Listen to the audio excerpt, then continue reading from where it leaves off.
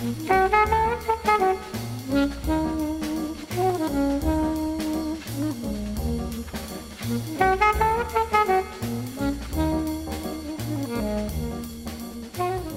to Foreman and Wolf on Food and Wine. I'm Tony Foreman. And Chef Cindy Wolf. And today we've got multiple topics, Cindy, don't we? Yes, I'm excited. That's because there's a whole lot going on. Spring is coming, and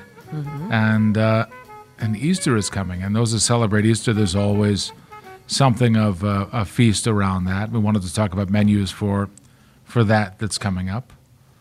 And then the first soft-shell crabs are coming. Didn't you just get some in this past week? Oh, yes. We're so excited to see the first ones come in. You're never really quite sure when you'll see the beginning of them in the springtime. We did get some up from South Carolina, which was nice of them to share with us up here in Maryland. Oh, they don't know what to do with them. We're not quite ready up here, but hopefully soon. And so we served probably 3 flats of soft shells over the weekend, which is over 100 soft shell crabs. And we deep fry them, lightly dust them with cornmeal, all-purpose flour, a little bit of salt, a little bit of cayenne pepper. And they go into buttermilk first, then into that breading procedure, and then they're deep fried in peanut oil.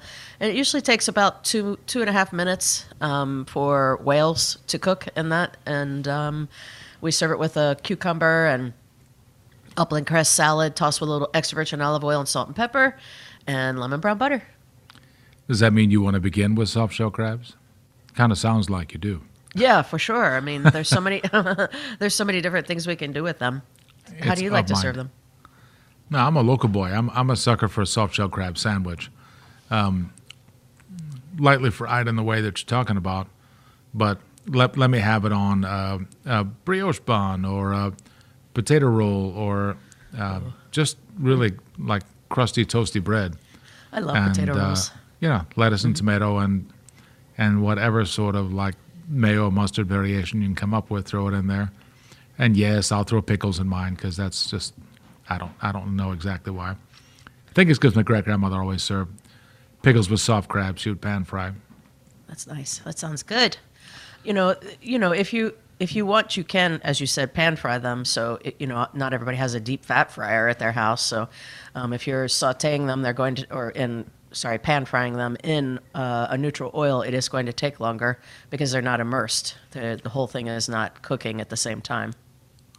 Yeah, sometimes people are a little confused the difference between sautéing and pan frying something. So sauté means high heat, little fat, or to jump. So, you're thinking, and not always high heat, but, you do think of a small, really small enough amount of fat just to coat the pan and to keep the product from sticking to the pan in an open sloped-sided pan. That's sautéing. And then frying is typically immersion in fat.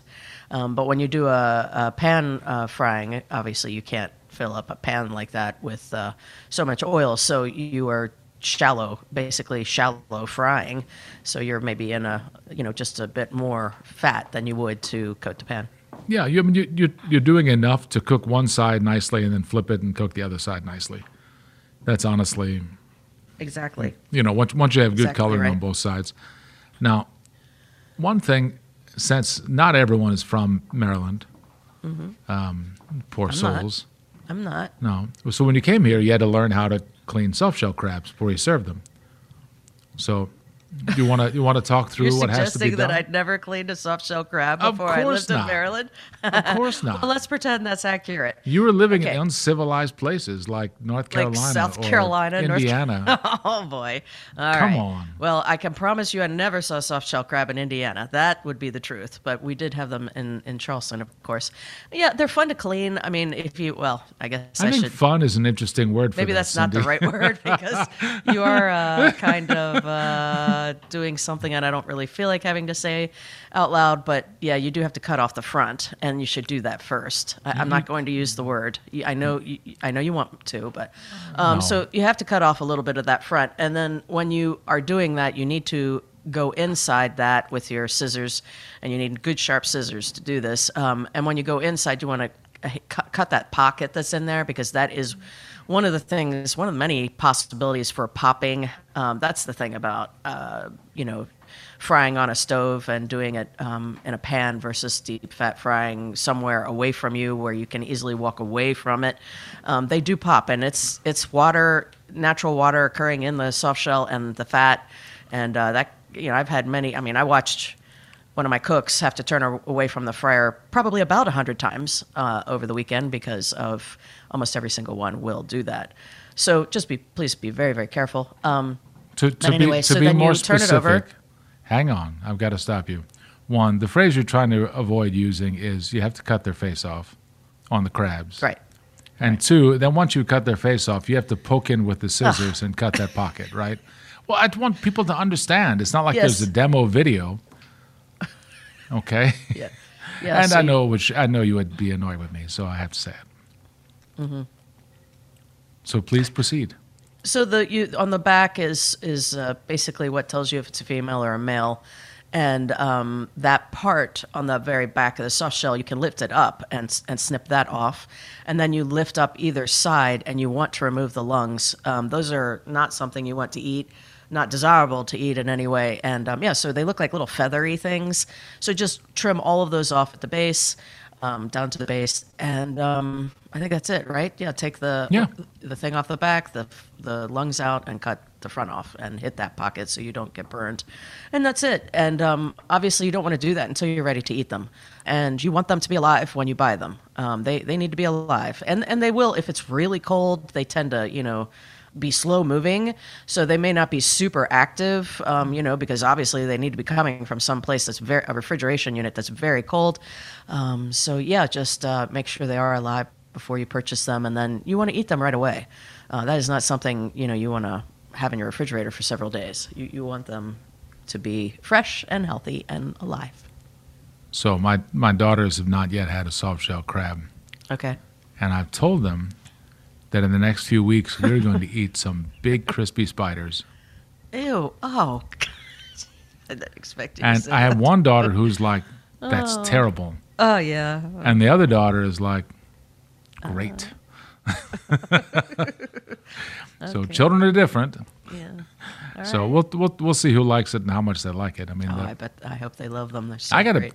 When you see the leg sticking out of a sandwich when you're a kid, I know for me, it's like I don't know if I trust that. And then you just go ahead and take the bite because you don't want to get whacked by your great grandmother, and Well, there's that. and you find out, okay, Oh, this is crispy and sweet and Pretty good. awesome. Yeah, that's what Yeah. it is. It's a very pleasing eat. There's Yeah. nothing strong or weird or about it. It's not like you're eating a poisse cheese for the first time. And you're like, oh my, that doesn't smell so good. It doesn't look so good, and it's a little strongly flavored on the palate. A poisse cheese, that is. All Now, right. if you're saucing a soft shell crab, there's kind of two paths to go, right? Uh-huh. You're going. Well, I mean, I guess you could do some more complete thought sauce. What do you think? I like the idea of it having, for sure, either or both lemon and lime juice. I mean, it's just the perfect accompaniment. I mean, you could just even squeeze fresh lemon juice over a soft shell crab and call it a day. You don't have to put a sauce on there. But, I like, how we make the cucumber and upland cress salad. I like the idea of making a little relish with finely chopped, what we call a brunoise, which is the smallest of dice, brunoise of cucumber. So I always peel my cucumbers before I work with them. I don't think you really enjoy that waxy outside. So we peel them, and if you use a European cucumber, they have very few seeds inside, and they're quite edible. If you use a regular big fat cucumber, I would peel them, cut them in half, use a soup spoon or a serving spoon, and just scoop out the seeds and then dice it. It needs salt. Cucumber really, really likes salt. Probably a neutral oil. You could use canola, or you could use a really mild extra virgin olive oil, and maybe a little bit of shallot, a little bit of chives, that fresh lime juice and lemon juice, maybe cilantro. If you like cilantro, finely chopped cilantro would be great in there, or basil, finely chopped basil, and just have this crunchy, wonderful, really appealing a component to the soft shell that goes perfectly with it. Or you can do a mayonnaise-based sauce too, which is probably I would expect that might be common here. Is it? Yeah, I mean, honestly, simple aioli or your old Baltimore crab cake sandwiches would have like that like really hot, like Coleman's mustard or something like that on there. Yeah, that to get sounds your good. attention. Good. It's funny, the thing I've been fantasizing about this year with soft shells, you used to make a grilled tomato vinaigrette some years I ago. did. I forget what dish it was for, where you had just a little bit of light smoke to it, and you have the natural acid of the tomato there. There's a little bit of, I think it's a little bit of shallot and chive, and I don't. Yeah, I think you could And use basil. any number of herbs, whether it's basil, cilantro, or even tarragon maybe. But that's just laid out on a plate with a crispy soft shell on it, so that when you took bites, you could drag it through, and maybe you put, maybe there's a crunchy salad or something on the plate with that. That's kind of what's been in my head. Yeah, that I always made that because I would make it with tomatoes that were too soft. They weren't pretty to slice, or they were just too soft to be in gazpacho, or the tomato salad or whatever we were using them for. And yeah, just putting the big fat slices on the grill pretty quickly. So just lightly rub with corn oil, season them with salt and pepper, put them on the grill, get them off. You're talking seconds basically on the grill. If you have a wood grill, wow, that's what really is great. Just as you say, imparts that nice smoke to it, and then just put it on your cutting board.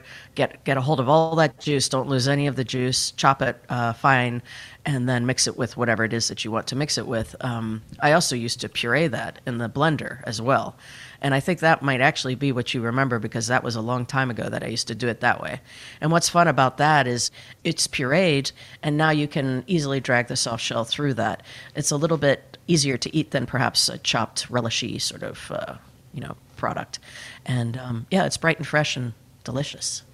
And you can emulsify in some oil into that as you're blending. That's good. The preparation of the sauce definitely guides me wine-wise what I want to do with it. And I totally respect the just wanting to have like a light, clean beer with a soft shell sandwich. That's fine and dandy. And I'm happy to land on the side of putting a piece of bacon on that soft shell sandwich. Oh, that sounds good. That's that's kind of, it can if it's too much or too big, it's a little dominating, but it's still pretty fun that way. You were talking about mayonnaise and you said aioli. I also make sort of a more traditional, the old type of tartar sauce in French cooking with cornichon, finely chopped pickles. That has whole grain mustard, a little bit of finely chopped parsley, and lemon juice, and that's a lot of fun to. That would be fun very with soft very shells. sweet tart sauce. But yeah, wine's dictated by that. So like if you were having something like that tartar sauce, you'd want like a big bodied, slightly off dry Alsace Riesling. If you're having sounds so it with like the lemon brown butter that you like to serve it with, then honestly, a glass of Sancerre, a glass of Chablis would be great. If it's a more elaborated sauce, let's say it's Tarragon Beurre Blanc or something like that, then that's your excuse for a glass of champagne, and something light and happy, Lanson or maybe even toastier Gosset, something like that. Paul Roger. Oh, ooh, that sounds Yeah. good. That would be fun. Well, But- also another little quick salad could be Napa cabbage. I think that's also kind of something folks like here, especially, is cabbage with their crabs. So, and you could somehow incorporate that into your sandwich as well, or you could just do a salad underneath.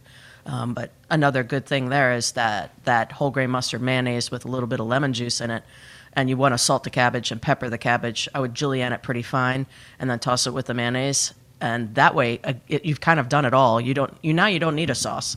All you need is that beautifully cooked soft shell crab and that Napa cabbage slaw. I think in my purest dreams of like perfect, very lightly, battered soft shell crab on a plate, like in a white room with black ceiling and very dim lights. My crab romance moment This is scary. would include, it's probably a little creepy to say it that way, would be to include a glass of Müller Thurgau, which is Central European grape, very light, very clean. The wine has almost no color to it. It's almost just like a very gentle glass of white flowers, just like incredibly charming with the sweetness of the crab. Where's And that from? just enough acidity. You can find it from a couple of areas. From the northern part of the Alto Adige in Italy, in an area called the Valle di Zarco, all the way up near the Brenner Pass, close to Austria and the Tyrol.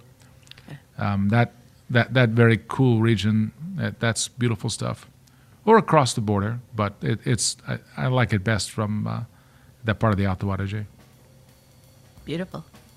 Yeah, so now I'm going to have to think about that. I need a little bit of quiet time. So we'll take a break on Informative Wolf on Food and Wine. And when we come back, let's talk about Easter feasting on Informative Wolf on Food and Wine on WIPR.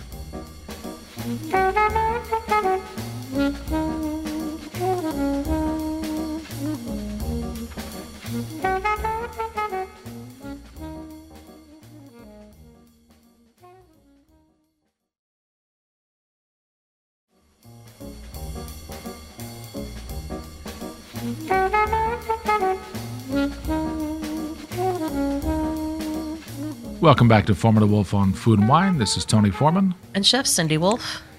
And we're moving on to Easter now. We're talking about Easter as a feast. Easter was a big deal. When we go, and I mean, food-wise, like in the family, you know, if I think about like going back in the way back machine, wasn't that a big deal for huge. your family? Oh, it was, yes, very. You know, the whole thing was, obviously it's an important religious holiday, but you know, we always got a new dress for Easter for service, and you know, and all the fun things you get to do as a kid, get an Easter basket when you wake up and go Easter egg hunting, and I mean, it's a fun holiday for kids if you celebrate it. So it's a lot going on, but yeah, the lunch after church was huge, and you know, family would be there, so you know, that's always fun to see your aunts and your uncles and your grandpa. I have a couple of strong memories about being very small at Easter. One was the Easter egg hunt would never end. Would never end. And my dad finally came clean. He's like, I would do a dozen eggs, and then every time you collected them, I would just take them out of the basket and hide them when you weren't looking. So it just went on and on and on. That's awesome. Yeah. That's Catholicism for you.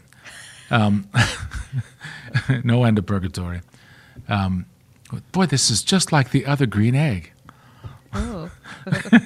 Did you color them, or did your dad color them? It was a group project. Good. Yeah, I always liked coloring eggs with my father.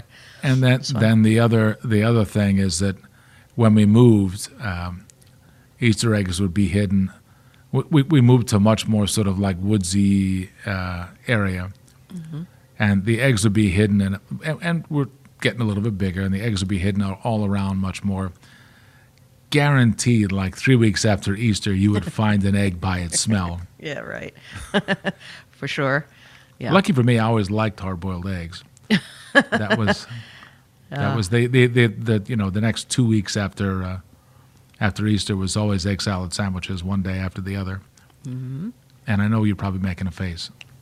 Well, I don't. Yes, boiled eggs are. I actually said as I removed them from our employee meal window the other night, I really don't. I couldn't eat this unless I had to, because I was so hungry. I cannot stand boiled eggs. So there you go. But I love coloring them, and so we always do that at Charleston. All the cooks and I color the eggs, and we have done it every year since we've been open.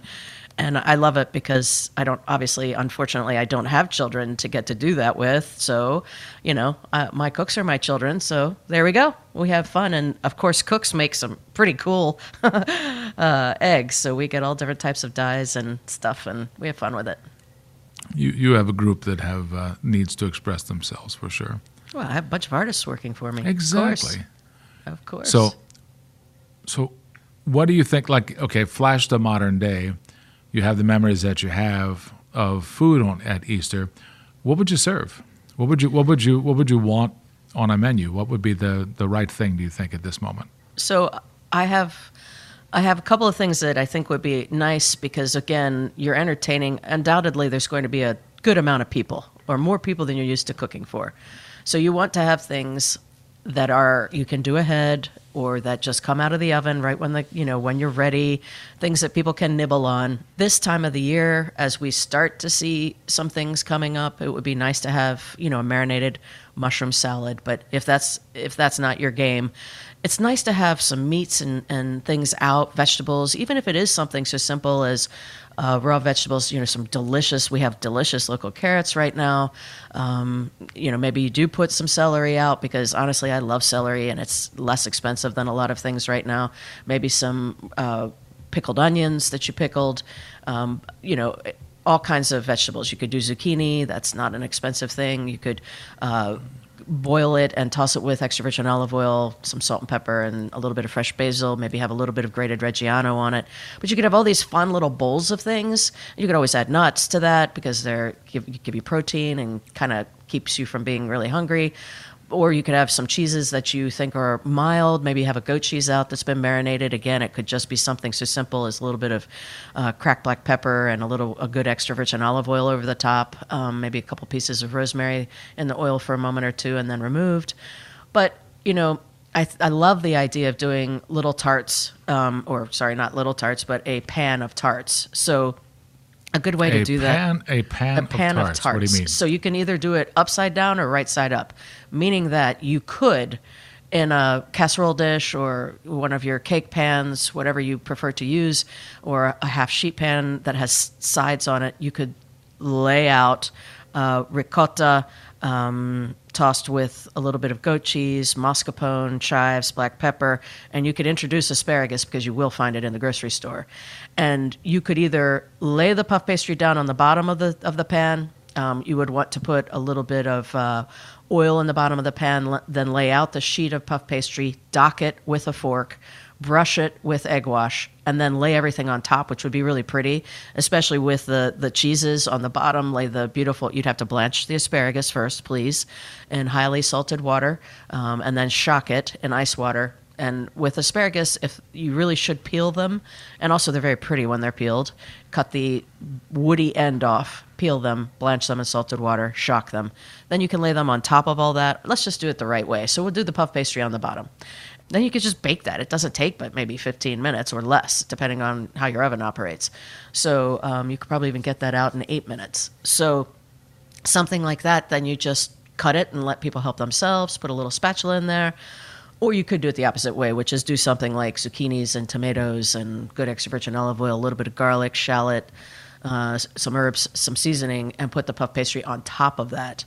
I would get that mixture hot first and then lay the pastry on it, brush it with egg wash, and pop it in the oven. And that's a lot of fun, because the pastry really rises. You do need to dock that pastry again. You don't want it to rise too high. You could always put a pan on top of it as well to keep it from going too far up in the oven. But yeah. By docking the pastry, what you mean is? You're putting little holes in the pastry so that it doesn't rise as much as it does. So before you put anything on top of it, you literally could do something as simple as poking a lot of holes with a fork in the dough. Right. And that's fun. I mean, that's an easy thing. You can have that whole mixture ready to go. Pull out the pastry. You want it to be frozen.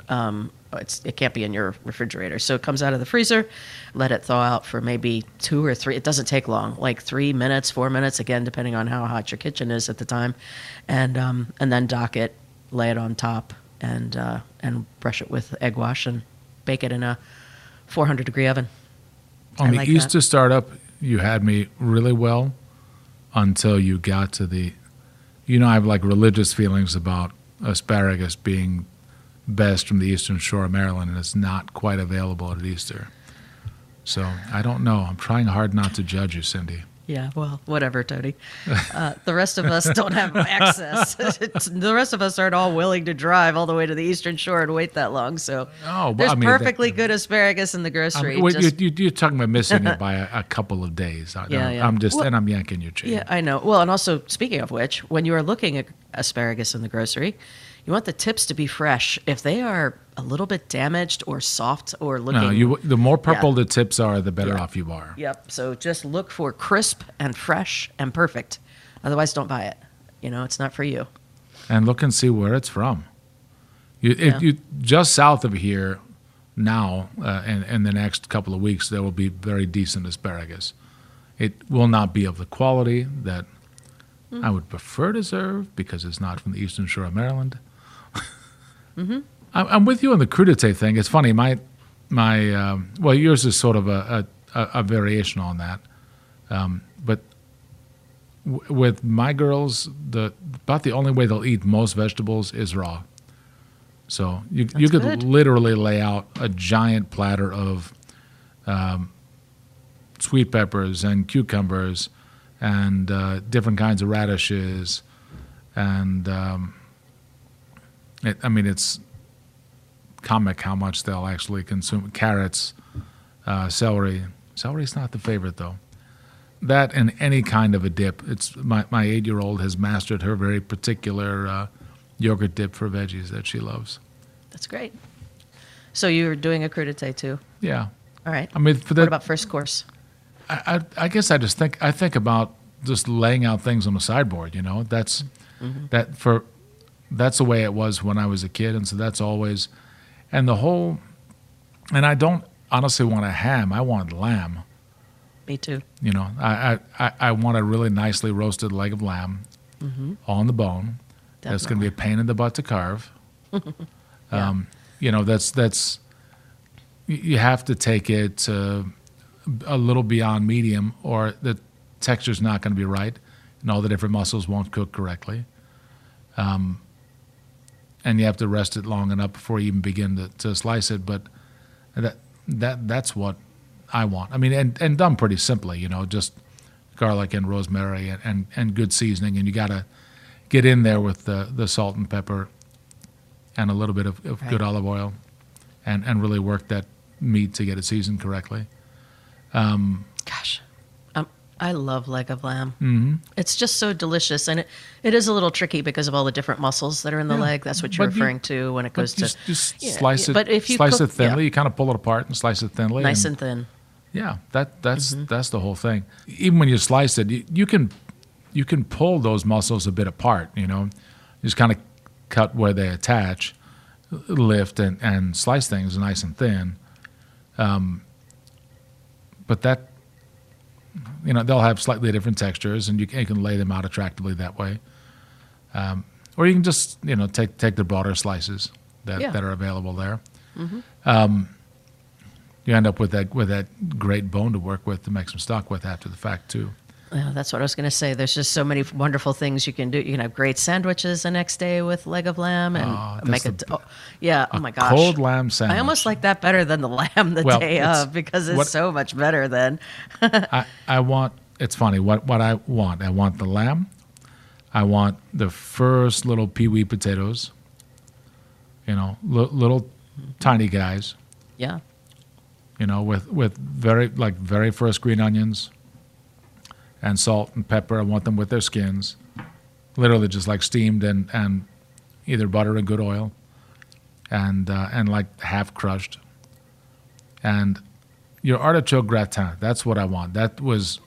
You started making that this winter, and it's amazing. Would you give the recipe for that? 'Cause I want potatoes, sure. I want artichokes, I want lamb, and I want really good red wine, and I don't want to talk about anything else. All right. It's pretty easy to make, especially if you use canned artichokes, which you may want to do. Of course, I use fresh artichokes, which is not easy. But with fresh artichokes, get smaller ones if you can possibly find them. And you have to cut the top of the artichoke off. It has all those little thorny things in the leaves, and those leaves aren't good to eat anyway. Those are the ones that you like to pull off and run your mouth over and just eat that little bit at the end. So cut the tops off. Please make sure your knife is sharp and in good condition, that it's a heavy-duty knife. It should be a longer paring knife that you would use, and a sturdy one, not a flexible one. And cut that off. Cut the very end of the stem off just a little bit, like a quarter of an inch, just enough to clean up the end of that artichoke stem. And we cook ours in water, a little bit of bay leaf, whole black peppercorns, lots of fresh lemon juice, decent amount of extra virgin olive oil. So for a pot of water that has, let's say, 2 gallons of water, we would put about 2 cups of extra virgin olive oil. carrot, celery, onion. So your mirepoix, obviously with carrots, you peel them, you cut the root end off, discard that, and cut it into large pieces. Celery, and wash it well because celery can hold a good bit of dirt towards the root end. And onion, obviously peeled and cut into large pieces. Add that, and then we also add probably a couple cups of white wine. So you have lemon juice, white wine, water. Yeah, all those are all your liquids. And you could use chicken stock if you have it instead of the water. That's up to you. And then we cook them until they're tender, and then you have to do some more trimming up. The harder outside leaves, and I would cut the stem off of the artichoke. All of these things can be used to make soup. And so just put those on the side. You do need to remove the choke from the inside as well, which is that feathery piece right at the base of the what's called the bottom of the artichoke. It's on the inside. That sounds sort of weird, but it's on the inside of the artichoke. It's at the heart of the artichoke. And then you should be able, they should have cooked long enough that you can now crush what's left in your hand. And that's all I do is just gently sort of break them up in my hand and put them in a bowl. And in a separate bowl, I take mayonnaise, fresh lemon juice, whole grain mustard, a little bit of pepper, and then I just mix the two together. We add a little bit of Reggiano and bake it. That's how we handle that. You can do that in a casserole dish and bake it at 325 until it's nice and hot and bubbly. And so I thought about doing that and giving it a tiny bit of breadcrumb to finish, just to Sure. to Buttery breadcrumb on top. gratinate it a little bit on top. But yeah, I have loved that. But for some reason, lamb and artichokes is the thing that tells me, okay, spring is upon us. It's really here. And while Right, artichokes are a tricky absolutely. wine match, lamb invites all kinds of stuff. Lamb wants rich, soft Bordeaux Saint-Emilion from a couple of, 8, 10, 12 years ago, or Chateauneuf du Pape.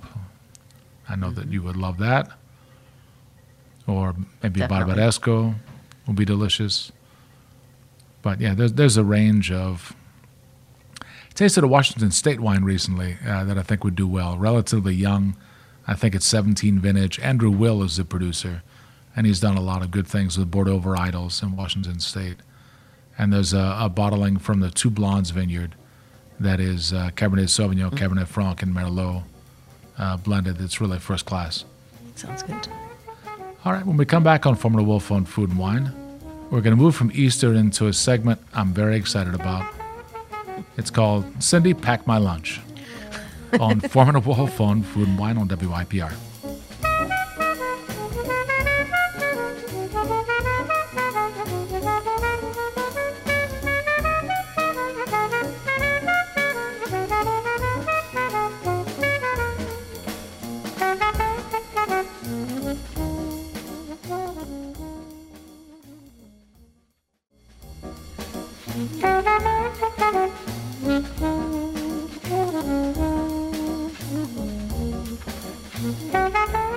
Welcome back to Formula Wolf on Food and Wine. I'm Tony Foreman.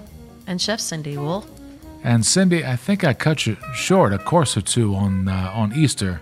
Yeah, I think it would be wonderful to have a crab soup. We should have local hard crabs soon, and you can certainly get them from other parts of the East Coast. So if you want to make your own stock, and which is the best way to make crab soup, you cut up the crabs and you saute them in a pan, a wide bottom pan, heavy duty pan, and corn oil until they turn red and start to look good. Then add mirepoix, carrot, celery, and onion, water, tomato paste, bay leaf, and peppercorn, and let that stock work for about 2 hours. Then strain it through a good strainer and set it aside. Now you want to chop. Now you put on your soup pot, again heavy duty, hopefully stainless steel. Butter melts in the bottom. Add chopped shallot and onion. A little bit of carrot is nice in this soup, so I add that as well. And it should be about 70% onion, let's say 15% carrot, and 15% shallot. That would be nice to have in there, and some celery.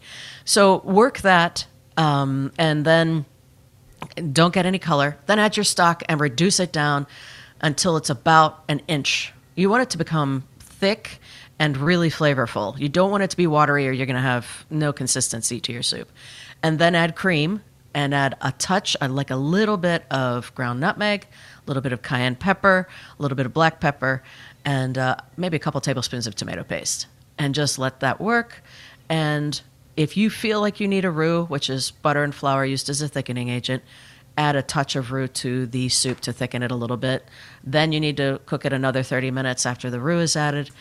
Finish with a beautiful Amontillado sherry or a favorite sherry of yours, and do that off the heat. I like it to go in fresh, and then either blend this soup or pass it through a strainer. Up to you. And then just garnish with crab meat. It is a great excuse to serve if that is being served, let's say like a first course. It's a great excuse to find an interesting sherry and use something like if you're using Amontillado, so that's what you want to serve, a light, clean, fresh Amontillado, and make it a little bit cooler, the same way that you would not cold like you think of white wine, but at least cellar temperature. Make it a little bit cooler. It'll be more aromatic and be really super charming to have with the soup. So for another first course, or if you want to have a bunch of courses, or you just want to, as you said, put some things out on the sideboard, you could do a shrimp salad. And I know that's not the most, oh, wow, that's so different. But I don't know, it just sounds so good to me, especially if you're going to end up with lamb. It's nice to have a cold seafood salad. And you could always add scallops to it if you like. But I love shrimp, a little bit of tarragon, very finely chopped shallot, celery, mayonnaise, lime juice, and honestly, you can call it a day. You could add cucumber to that if you wanted to. If you wanted to lay out slices of tomato, I know we're not in tomato season, but if if you happen to have some that were nice, but let's say you don't have that, you could always garnish with a side bowl of watercress, which is so refreshing and a little spicy. And so you could just have a beautiful big old bowl of watercress tossed with a little bit of extra virgin olive oil, and they could combine the two things together themselves. Or maybe somebody doesn't want the shrimp, they could just have a nice pretty little green salad. So that's just another little thing you can have ready to go, and steam the shrimp yourself. Buy high quality domestic shrimp, and you're going to have something really yummy for everyone. What size? I like for shrimp salad, I like a 26 30 count shrimp or a 16-20. 16-20s are good size. I mean, you're probably going to cut those. They're pretty big. Yeah, you're going to probably cut those into 3 pieces in order to make shrimp salad. 26 30s will be less expensive and probably a better size. It kind of depends on, do you want it to be like, kind of show offy and, maybe even leave the shrimp whole and lay them out with the mayonnaise and, just have a pretty display. Or if you really want to have a more traditional shrimp salad, I'd go with the 26 30 count shrimp. All right, and I guess then you cap off the meal with a variety of chocolate bunnies and all that sort of business, right? Exactly. I think there's an Easter basket somewhere people are going to be raiding. Yeah, that's the whole choice between chocolate bunnies and angel food cake. Angel food cake always loses. So let's go to. I was packing lunch for my girls, and I try to do things that are a little bit adventurous at times, and I try to utilize leftovers. And I'm thinking, well, that's pretty universal, and I want it to be healthful, and that's pretty universal. So. Cindy Wolf, 13-time nominated for James Beard Award, famous chef. If you had to pack lunch for a child or a grown-up, what would you pack? Okay, so I would do chicken for sure because it's, as long as there's a way nowadays, I'm sure there is, to put an ice pack in there and keep this product safe, temperature-wise. Yeah, there is a way. Yeah, so I want chicken with olive oil, capers, Gordal olives, a little bit of finely chopped shallot.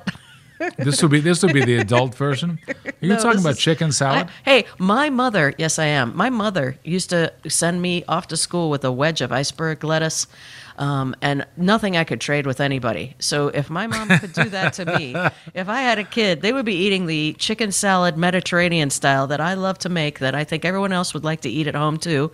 And there's nothing wrong with it because also if I had a child, they would eat anything that I made. That is not ever possible. That is a fantasy Well, end all anyway, fantasies. that's what I would have. And then I would give them celery sticks. And I would also have cashews in there for sure because they're good for you, or pecans or walnuts or something. And I would definitely make a little tiny green salad of upland cress and a little bit of finely chopped romaine and what else? Whole grain mustard mayonnaise. Yeah.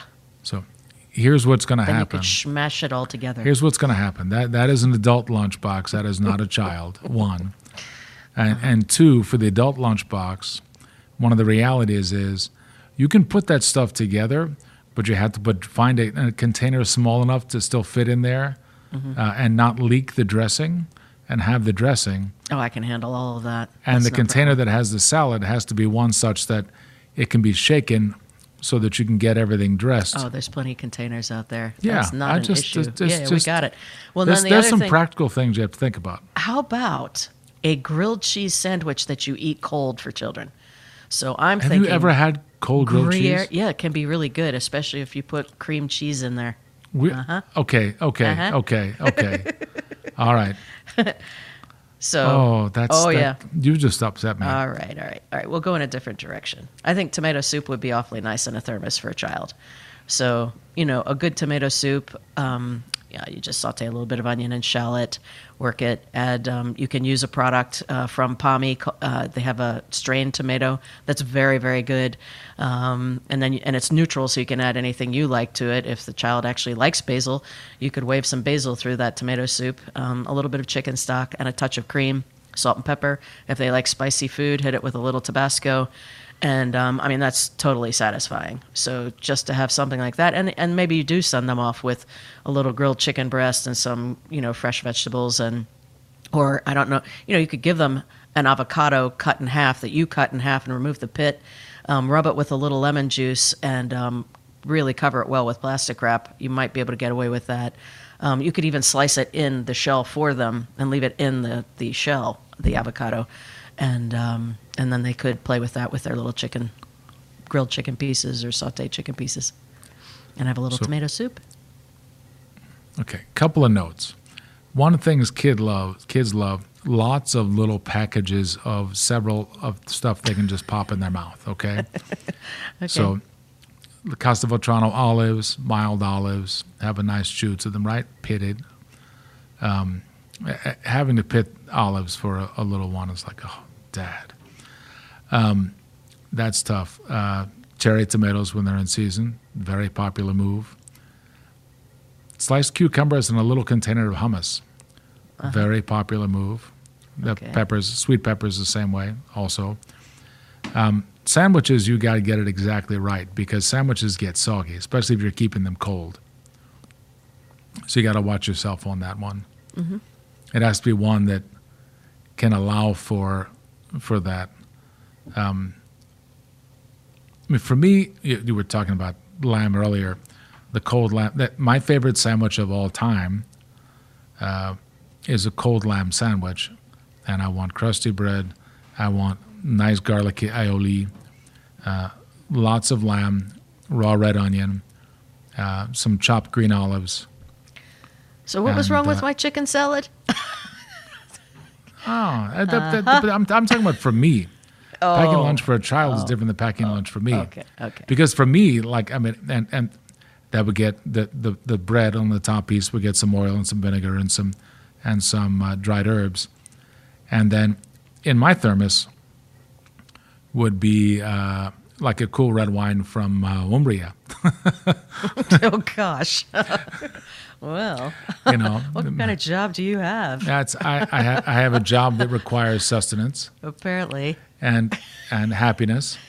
All right. Okay. And if I'm going to put in the thermos what I want to put in the thermos, that like for my kids, I would put pasta fagioli in the thermos. Yes, that sounds Now good. you had the good pasta fagioli. That's my recipe. That's very satisfying. Delicious. It's Very. got good protein. There's frankly, with good stock, lots of chickpeas in that one because they're just loaded with nutrients. I love chickpeas. Lots of veggies hiding in there. that don't upset anybody. Peas and green beans and Yeah, it can be peas. It could be not green beans so much, but you can hide lots of carrots and celery and onions and in that soup. And I always make that broth is always with a little bit of tomato and a little bit of saffron.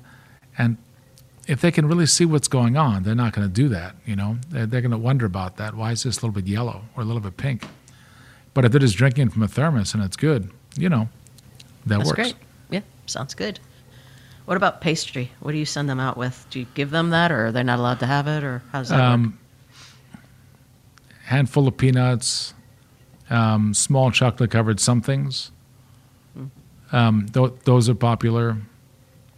Tiny packages of gummy bears. I mean, sometimes you just have to, go in that direction. Very easy thing to make is banana bread. And a slice of banana bread with chocolate chips in it, that can be pretty helpful, and again, loaded Still with. seems fun. Yeah, you can control the sugar, and the banana is going to provide a lot of it. You use dark chocolate chips, so again, it's not loaded with sugar. You use good dairy products and good flour and good eggs, and that's easy. And that's a very happy, like, unwrap a nice piece with the sort of sweet crust on it.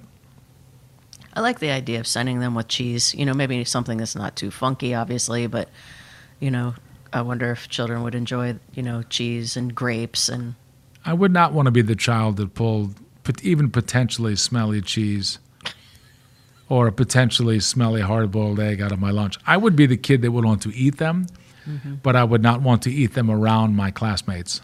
You'd have to go outside and go to the park. Well, I think it's all about health in the end. I mean, I assume you can also send them with yogurt and things like that. And but yeah, totally. the fantasy lunch to me would be something that's. Oh, you want your fancy Mediterranean chicken salad? Well, no. What I want is like lobster and chilled lobster and some great saffron mayonnaise and lobster salad with avocados and mandarin. Yeah, yeah, that sounds good to me. A lot of citrus fruit, and that would be my ideal. Maybe a little truffle slice of, as you call it, crispy bread and a good piece of butter, and yep, that would be a great lunch. If you ask me. Oh my, I'm definitely going to tuck a little bit of Sagrantino in a thermos to have with my lamb sandwich lunch. I'll send you a photograph. Maybe a little pomegranate with that lamb sandwich. That would be nice. All right, Cindy. Now right. We have things we have to do. We're going to have to go now. Okay. If you want to listen to this episode of Foreman and Wolf on Food and Wine again, or if you missed any parts or you want to listen to one of the others, you can go to the WYPR website, wypr.org. Look for the Foreman and Wolf page, and there's a whole list of goodies there for you. If you want to email, correspond with us, it's foremanwolf@wypr.org. And if you want to follow Chef Cindy Wolf on social media, you can follow me on Facebook, Twitter, or Instagram as Chef Wolf. My Instagram is The Real Tony Foreman. And thank you for listening. Happy Sunday.